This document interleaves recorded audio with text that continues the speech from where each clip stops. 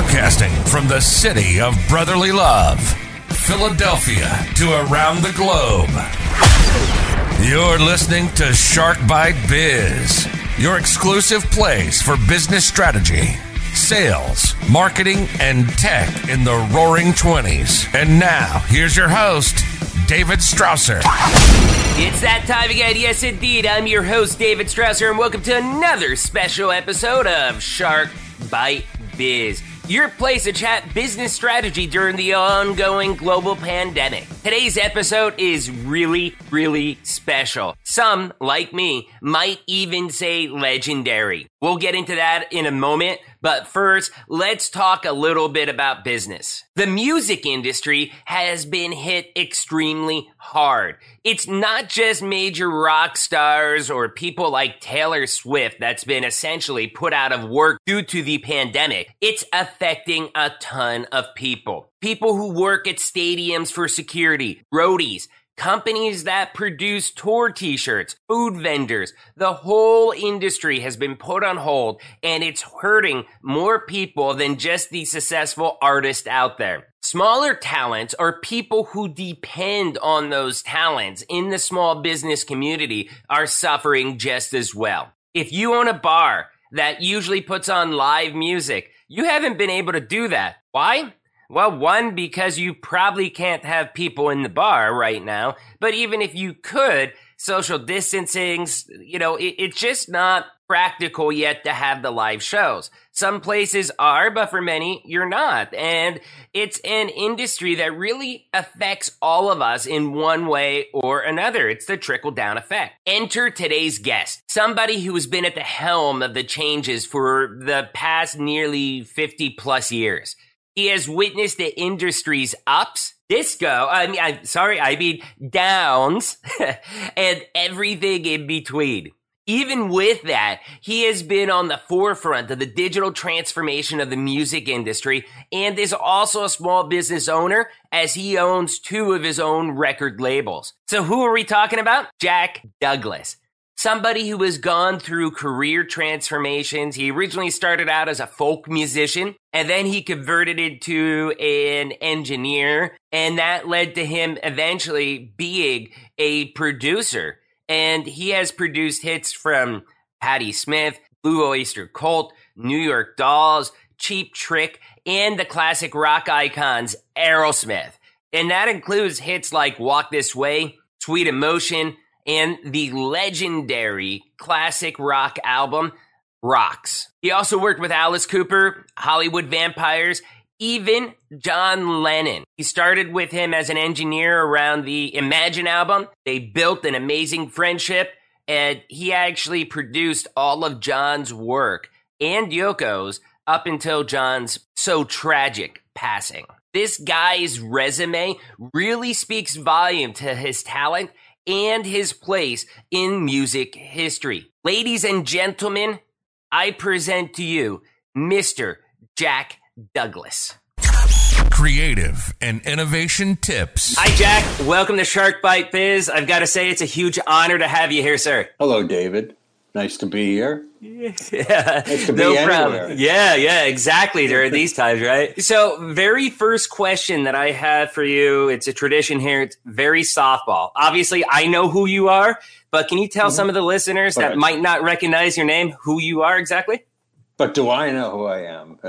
Yeah, I hope you do. Okay, my name is Jack Douglas, a musician, a film and TV scorer, recording engineer, a producer, and a dad. Oh, no, that's amazing. That was a very modest intro for who you are, because I need to put it into perspective for some of the listeners out there. Jack isn't just a regular producer. You have produced some of the biggest albums out there, at least to me, including Aerosmith, Cheap Trick. We were just speaking about, you've worked with John Lennon. So, Allen Ginsberg, how about that one? Oh, wow. I co-produced an Allen Ginsberg album with Bob Dylan. Actually, it was fun. You've had a lot of fun throughout your career. Yes. That's for sure. And full disclosure for everybody, I'm a huge fan of Jack's, as well as I'm a huge Aerosmith fan, as many of my listeners already know. And, I'd like to ask you, this is one of my fandom questions. What is your favorite Aerosmith song? Back in the Saddle. Back in the Saddle. Why is it Back in the Saddle?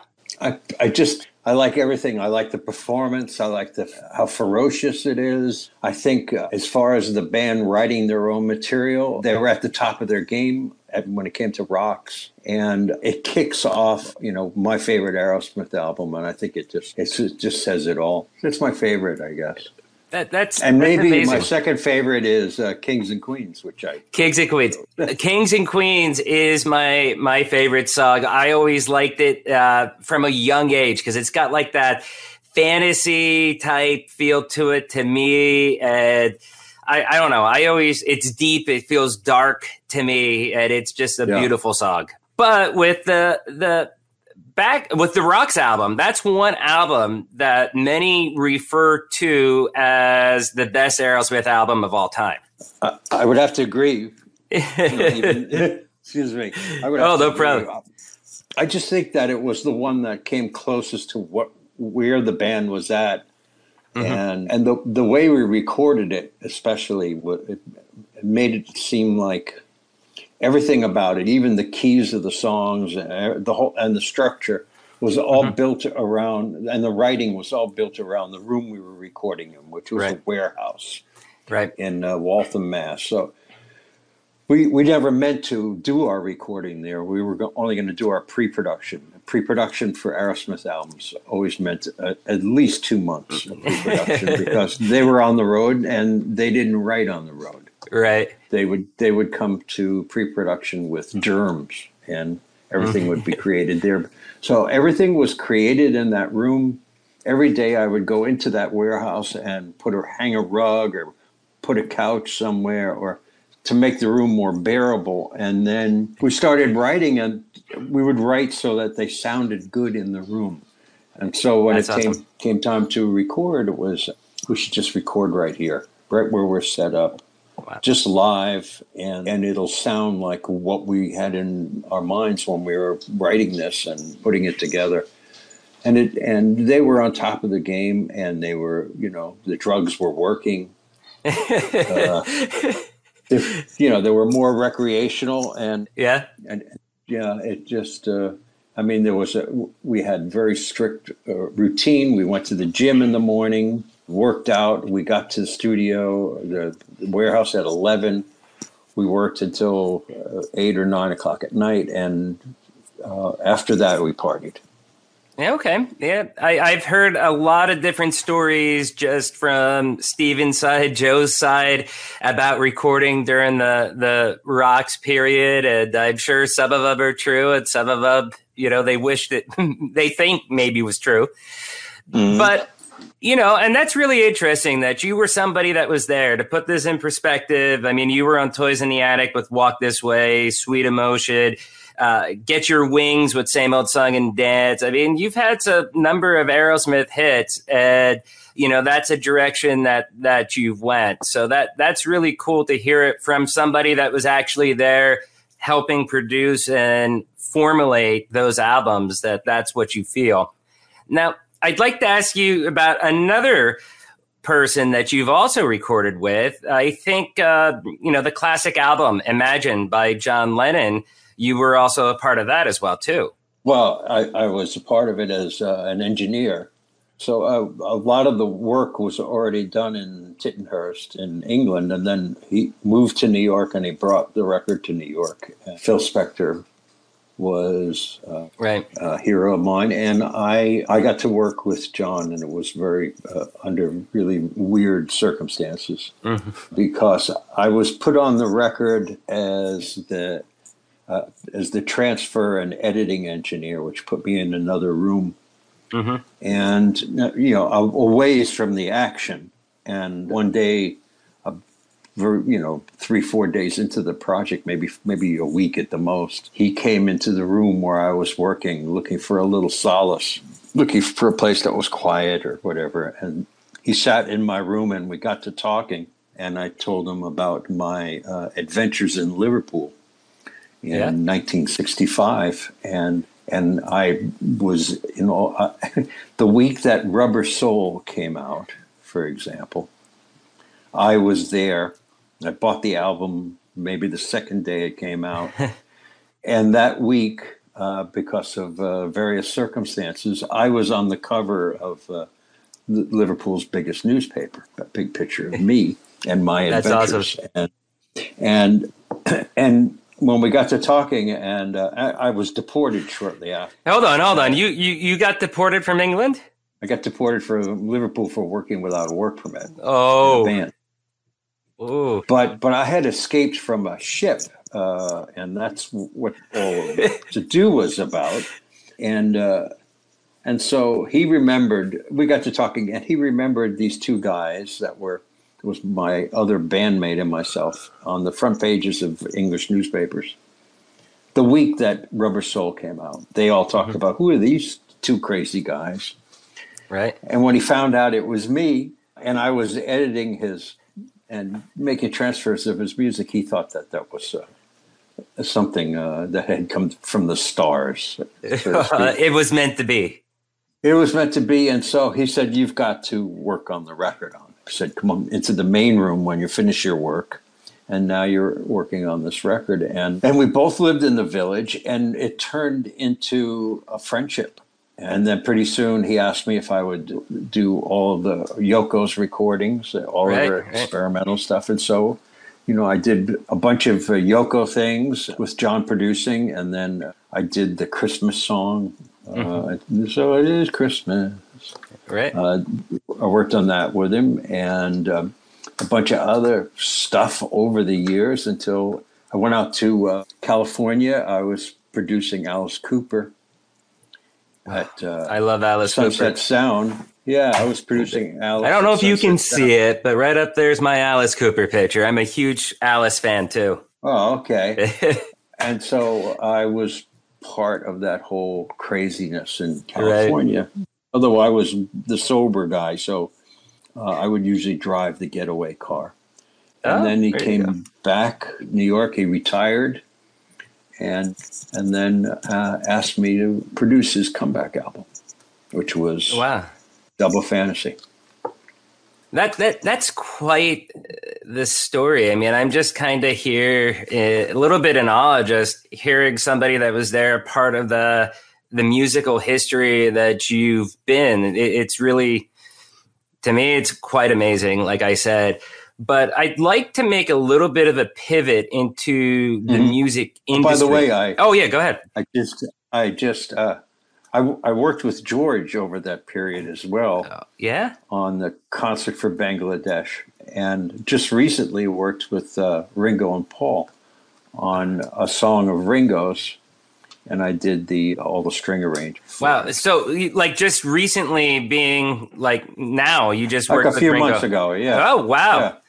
That's amazing. It's the song "Grow Old with Me," which John wrote, and I brought to Ringo and said, "You should record this." Wow, that's amazing. So obviously you worked with John in the past, but did you work with Paul or Ringo back then as well too? No, I didn't. No. Okay. But the reason I worked with George is because recommended that I work with George when he was looking for someone to work with, and then I became friends with Ringo, and then I brought him this song, and I said, he was doing a new album. I said, you should do this one. John's only demoed it, and it would be good for you, and it's his wife's favorite song, Ringo's song. Wow!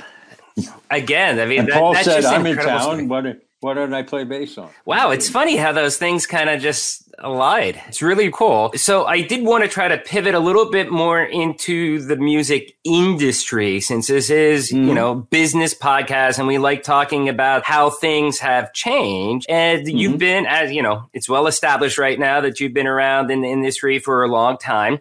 Everybody knows how, you went through the transformation from vinyl to digital. But how would you, as an insider, view back to vinyl? Yeah, vinyl is coming back popular again. I mean, how do you view that transformation that's all happened? Look, we started recording on Edison cylinders. So you know, it was bound to make improvements and leap.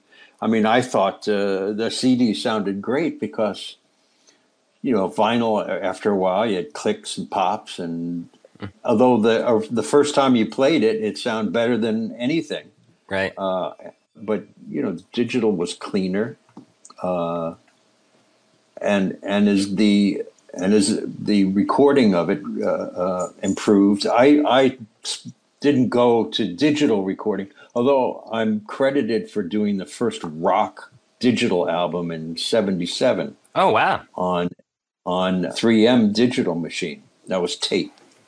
So I was experimenting with digital back then, and I did the Rick Dufay, who became a member of Aerosmith. Yeah, they're in Rockin' a Hard Place, right? Yeah, so I did his solo album for Polydor. I did that digitally. And so, you know, it was a very low sampling rate, but it sounded cool. But it didn't really compare to analog. And I still prefer to use analog. In my studio in Los Angeles, I have two Studer tape machines, a 24-track and a 16-track that I can run together. And I like to mix to analog, but I have all the bells for digital. And after I record to analog, I transfer to digital and I work. That becomes a process that I work in. So, you know, you have to be able to combine the best of everything in order to make records today. But what is really cool is that people are making pretty good recordings in their home. Oh yeah, with and you know, I would guess that most of the stuff in the urban top 50 and a lot of the pop top 50 has all been created in computer. Yeah, I'd probably guess that too. One thing that I hear from older bands, like classic rock bands, like in Aerosmith, is that a lot of them talk about, you know, kind of like what you were just talking about with the digital transformation that the industry had. Whereas old school, when you were doing Walk This Way, let's say, you'd be doing a full live recording for the most part, right? Well, yeah, because that was a band that sounded best live. Okay. And I mean, yeah, we saved guitar solos and vocals for later, and you know, and various overdubs. But that's why we were able to do the early records, like Get Your Wings, on 16-track. Right, it could be unheard of. No, you could do it on 16-track, and then Toys in the Attic was done 24-track, and the rest of them were done 24. But other bands, I mean, I work with artists now. Sometimes we do a whole rhythm section, sometimes we don't. There's just no rules anymore. But I do like to hear musicians work off of each other. Yeah. And work off a live vocal. That energy, the actual, that vibe. It's hard to duplicate if you're just kind of playing playing to a song. Yeah. Yeah. I mean, of course, everyone's doing it. You lay the drums first, you lay a bass over it. I have an artist that I work with. I record him with a click, an acoustic guitar, and a vocal first. And then I eventually erase all of that. He plays drums to the acoustic guitar and the vocals, and then the acoustic guitar goes, and then everything is laid over it. And if you mix it properly, and you can make it sound like it was all done at once, you just have to make sure that it has some imperfections in it. Right. No, that's great.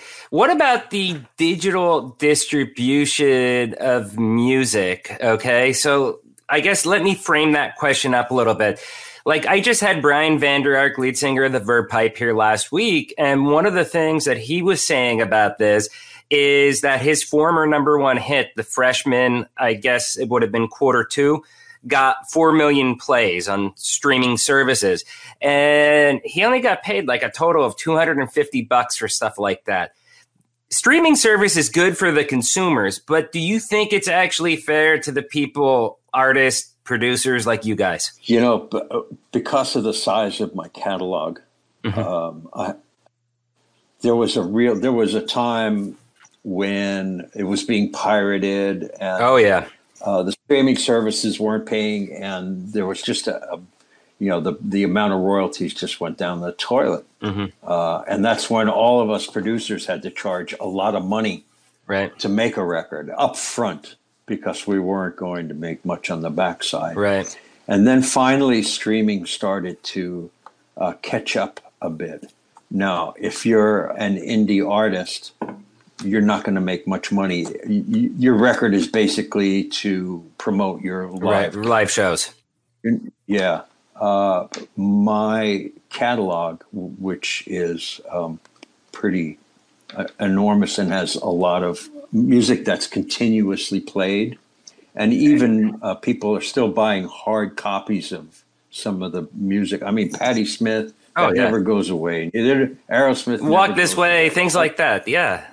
Well, the whole catalog, and so streaming has caught up now, and between streaming and hard copy on my catalog, it's surpassed what I made, 10 years ago. Right.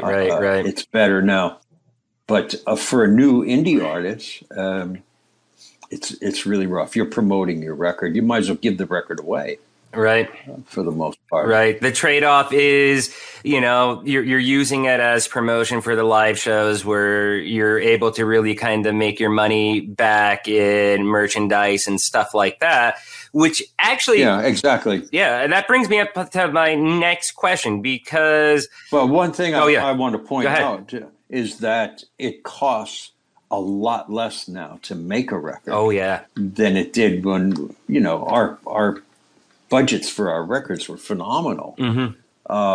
And now it costs, barely anything. In a home studio, it costs nothing for the most part. So record companies aren't paying. Costs a lot less. Yeah. I mean, but they're not dishing out the big contracts like they were in days past because of that. They will dish out a big contract to an urban or pop star up front. Okay. And not on the basis of this much per record, but up front. And, they're smart to get their money up front. Oh, They'll pay millions of dollars for who they think is going to be hot. Yeah, yeah. And then they're also taking a piece of their live and their publishing and everything else. It's what they call a 360 deal. Oh, yeah. They're taking part of their merchandising and everything else. So, in a way, it almost evens out. Okay. So what I wanted to bring up there, too, because we just mentioned like the indie artist, you're coming out with an album. It's almost like giving it away just to promote the live shows. We're in the middle of a global pandemic. There are no shows. This has really affected people and devastated some in the music industry, hasn't it? Well, yeah, but you have to realize it's devastated a guy who owns a restaurant. Oh, yeah. It's devastated everyone. So this is across the board problem. It's not the recording industry and the artists are not suffering any more or less than everyone else. We're all in this one together. That's an excellent point. Because what I was going to bring up too is like, look, when we were all put into quarantine orders, you had a lot of artists, they're in quarantine too. What did they do? They just started streaming Facebook Live and started playing some of their hits for fans. And that really showed that. Yeah, you got to figure out a way to do it. Like I said, Jay and I came up with this mixing and mastering service, which we do completely online because I'm not walking into a studio. Right. And neither is he. So, that's what we're doing. So you have to come up with something. As a producer, I can produce and mix. I can mix online and master. Yeah. And I can score a film, but I'm lucky that I'm able. I was in the middle of a film in England in January. I was on set. Oh, wow. And can you tell us what film? Film Let There Be Love was the work title. Okay. We were shooting in York, England, on a very old, an ancient city. Oh, yeah. And I came back to New York to start writing a jazz score for it. Had all my musicians, had the studio booked, and the producer called me up and said, "We're shut down." So it was a blow.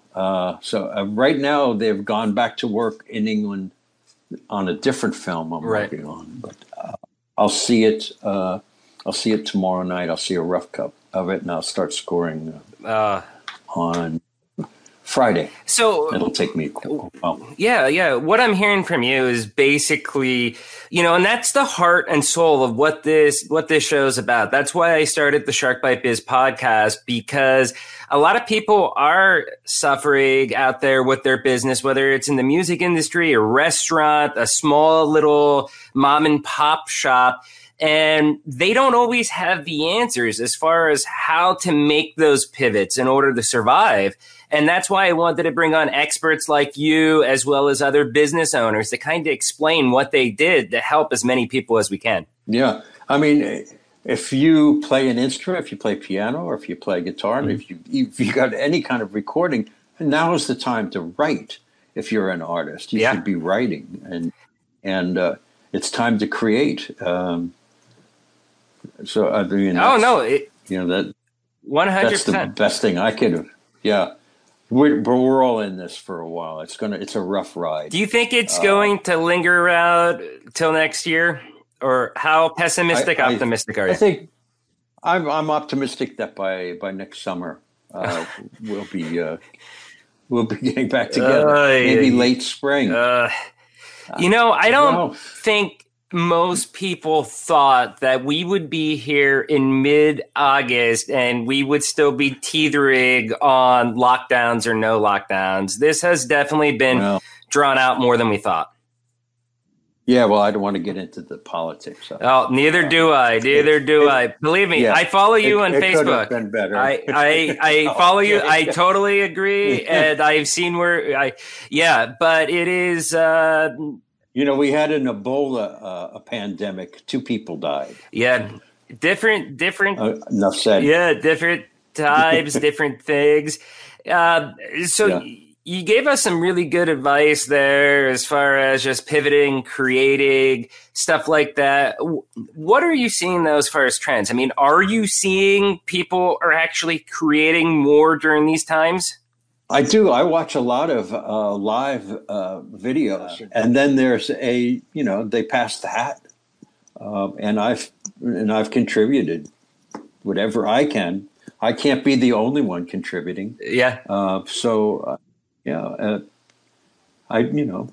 Somebody with a guitar and a voice, and if it's good, and if I think it's cool, and they ask for contribution, I throw it their way. Okay. So we have about time. I mean, Go ahead. We have to help each other out here as well. We really do. I think honestly that's. I mean, it's just. Yeah, I think if an artist comes to me and the stuff that I'm mixing, for example, I mixed a single song. Jay and I mixed a single song for an artist, and he said, "I have 12 more songs I'd like to mix, but I can't afford to do it. So, we will work with you because we have to." Right. You need to get your thing out there, and we want to help you. That's great. I love hearing that. I mean, that's just showing how, you're somebody that's extremely successful throughout your career, and yet you're still humble enough and compassionate enough that you care about the industry to be willing to help other people that are struggling like that.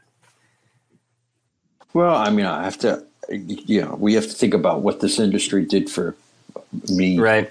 I know Steven, and he's the same way. He's always ready to give back.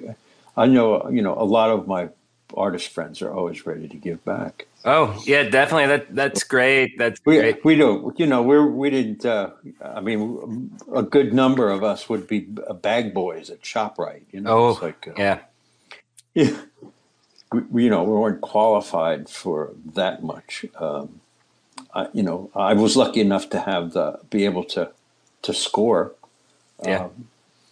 The funny thing was when I got hired at Record Plant in New York. Mm-hmm. Got hired as the janitor, and so You've come a long way. During the day, I would do my janitorial commitments, and then at night I was a client because I was scoring ABC after school TV shows. Wow. So it was like a weird situation. Yeah, that's pretty odd. That's pretty odd. But we do have time for about like one more final question. And again, just for the fandom of the music industry, I want to go back to a fun story. Can you tell us one of your favorite, maybe lesser known stories that's not out there, written about a million times about, any artist, whoever you'd like, just one of your personal favorite stories about a recording with somebody? I guess, so much of my stories are out there, like where Walk This Way came from. Right. I'm sure you know that story. Okay, so I'll tell you a Patti Smith story. Oh, yeah. We were doing the Radio Ethiopia album, and there was a title track, the Radio Ethiopia, and Patti, who didn't really play guitar that well, but she had one of Jimi Hendrix guitars. Yeah.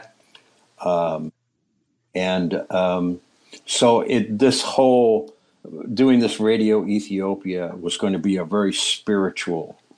We tried it a few times, and she would stop and say, "Tonight's not the night to do this," and we would do another track. And we put it off, and we put it off, and we put it off.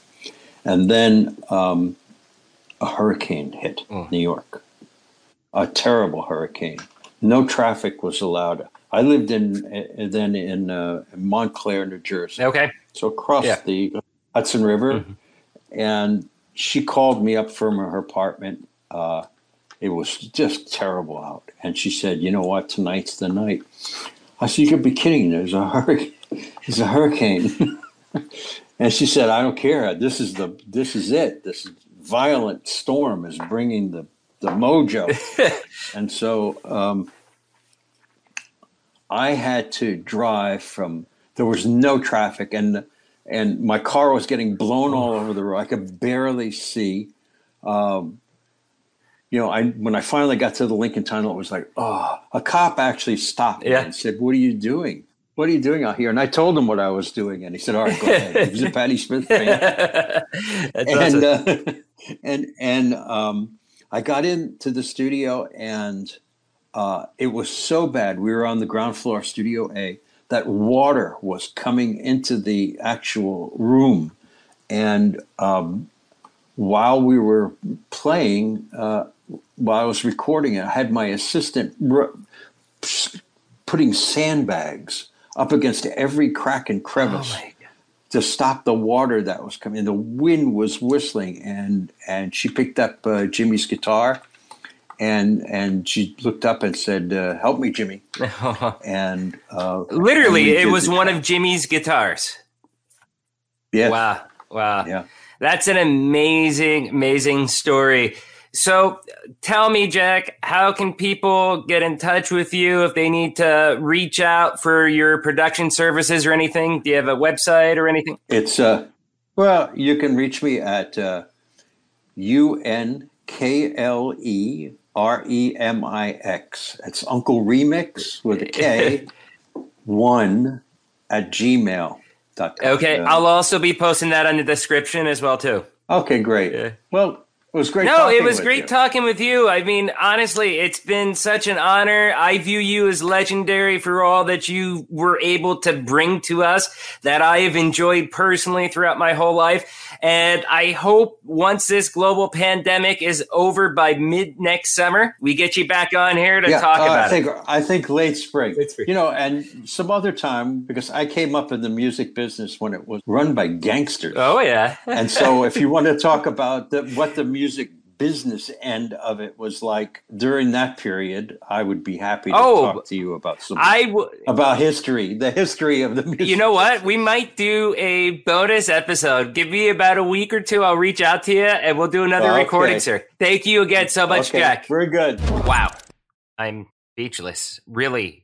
I don't know if I'm speechless or I'm starstruck, but that was amazing. Okay, hold on. Let me rephrase that. Jack Douglas is amazing. Look, there's something I just really want to point out. As we reach success, some of us let that success go to our heads. How many sales reps out there or business owners, once they start making it, they get this huge ego. I've been there. They get arrogant and they're cocky. They're not real fun to deal with. Yeah, you need some arrogance. You need some ego. That ego, arrogance, it does drive people to do more, to do better. Competition's good. But let's just take a step back. Did you hear how Jack introduced himself when I asked him for his background and his experience? Wow. Talk about being humble with all that he has done and accomplished in his life. And that's how he so humbly introduces himself.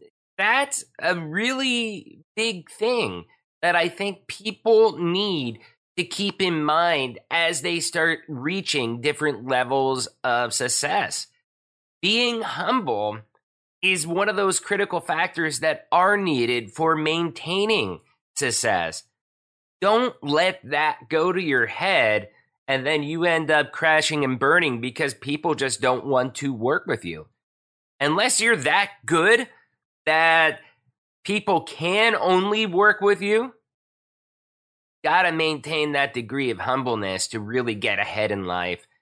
Recognize others around you that have helped you build the success.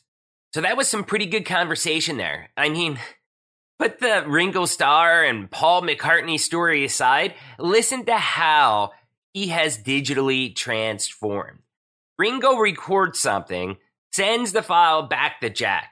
Jack then edits it and produces it using a software. I think he said he was using Avid, if I remember correctly. And then I guess he was casually hanging out with Paul McCartney, just like everybody does. Asked Paul to lay down the bass line, edits it again, and then uploads it back to Ringo for review. Is that as efficient as doing the process in one shot in person? Probably not.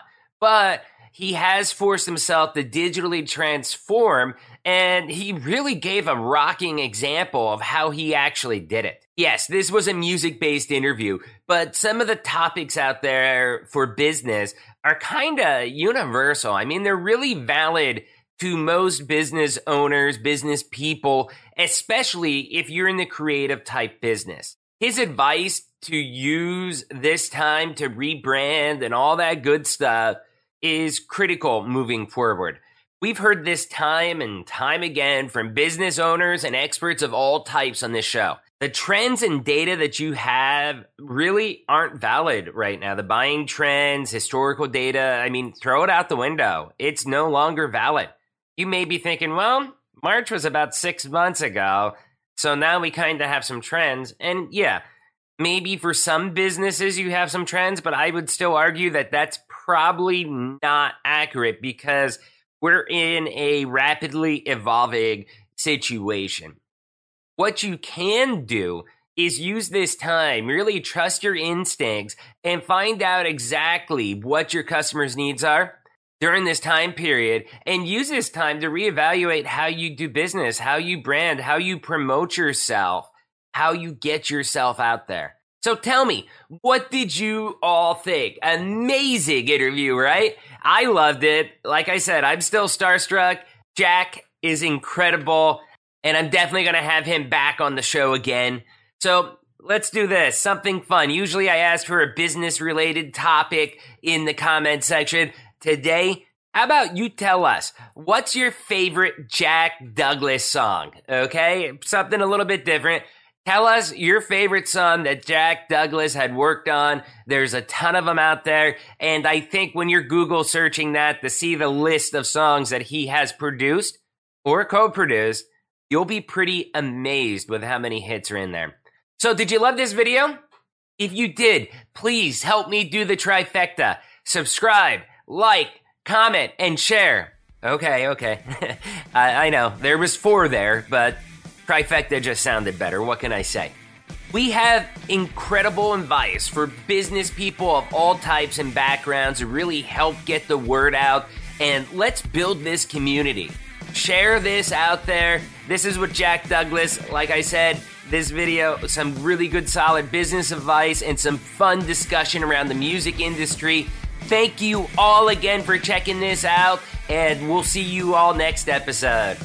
Bye.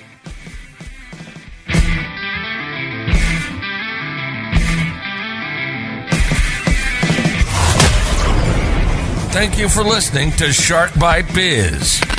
We hope you got some insightful info from this podcast. Be sure to subscribe to us through your favorite podcast app and visit us on the web at www.sharkbitebiz.com. How has business changed for you in the 20s? Email us at podcast@sharkbitebiz.com so you can join us and share your story.